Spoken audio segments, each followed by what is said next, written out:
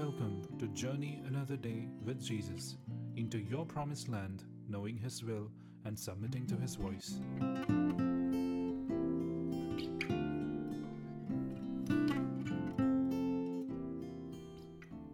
Good morning and greetings in Jesus' name. Welcome to this beautiful new morning. I believe that the grace of the Lord is fighting for you today. Please do not give in to discouragement. Please do not give in to the lies of the enemy. Please do not allow the poisonous words of the enemy to paralyze you, to put fear into your spirit. The enemy is going to constantly work hard to condemn you, to criticize you, to make sure that you are aware of your weaknesses, to make sure you're aware of your limitations, of how small you are, of how insignificant you are, of how vulnerable you are. It is necessary that we learn to focus ourselves on the strength of God, because when we are weak is when He is strong, is when He is mighty. His strength is made perfect in our weaknesses. Let me read Psalms 27 and verse 3. This word came to us so strongly this Sunday. The Bible says, "Though a host encamp against me, my heart shall not fear. Though war rise against me, even then in this will I be confident." Two things that the Lord is releasing into your heart: courage and confidence. Every fear that is penetrating into your decision making, every fear that is taking over how you talk, how you converse with people, every fear that is taking over the thought patterns and the behaviors of your life, I command those fears to be driven out of your life today. We can tolerate a lot of other things, but one thing that we cannot tolerate in our life is fear. We have to be merciless with every fear and fear-causing elements in our lives.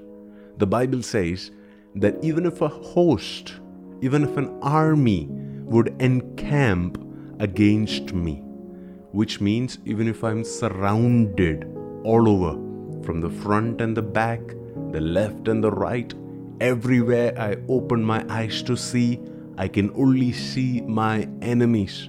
Even if that is my state, I will choose not to fear.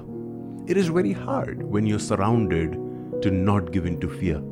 I can understand you saying that I will not fear when I have one enemy, or two enemies, or three enemies. As long as I know how to handle these enemies, I will not fear.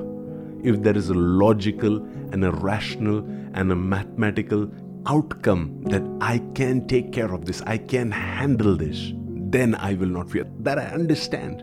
But this guy says, even if I am surrounded, even if I am outnumbered, even if I am all alone, even if I am isolated, even if it looks like God is not on my side, even if it looks like I am fighting the wrong battle, I will still not give in to fear. I want you to remember the story of Job, how he was going from one thing to the next, one defeat to the next, one challenge to the next. And in all of that, he didn't allow fear to take over his heart. He kept confessing his faith in the Lord. He kept saying, even if God would slay me, I will still wait on Him. And he confessed his faith when he said, I know that my Redeemer, He liveth. I know that I will see Him with my eyes of flesh. I know that I am going to experience a new morning. In spite of all that he experienced, he kept his hope alive. He kept his faith alive. He did not allow his fear to now control his decision making, his conversations, his emotions, his behavior patterns, his thought life. The moment we make a choice within us saying, even if I'm surrounded, I am not going to fear. we have already set ourselves up for victory. We have already prepared to receive the title more than a conqueror. The Bible says, the psalmist goes on to say, even though a war rise against me, even then, in this will I be confident. So that's the second thing that the Lord is giving us. The Lord is releasing courage and the Lord is releasing confidence. There is a grace that is coming to you this morning, that the confidence that you lost in the last year, the confidence that you lost in the last season, the confidence that you lost in that last relationship, the confidence that you lost in that last ministry venture or that business venture, the Lord is restoring that confidence, because there is a fear that has drained that confidence previously, but today the Lord is restoring that confidence, because the Lord says, even if an army would rise up and surround you, because you do not fear, because you are not afraid to pick up battles, because you're not afraid of the war that is ahead of you, your confidence is now going to come back. Your confidence is now going to be returned, is going to be restored. That is the natural order. That is how God works in our hearts and in our lives. Today, every word you speak, when you release your faith, there will be a sense of confidence to it. When you make a declaration, you will do so with confidence. When you make an investment, you will do so with confidence. When you make a phone call, there shall be a confidence, because your confidence, your trust is ultimately in the Lord, in His presence, in His work that is working in and through you. And so in this will I be confident. Let's pray together. Father, we thank you for your word.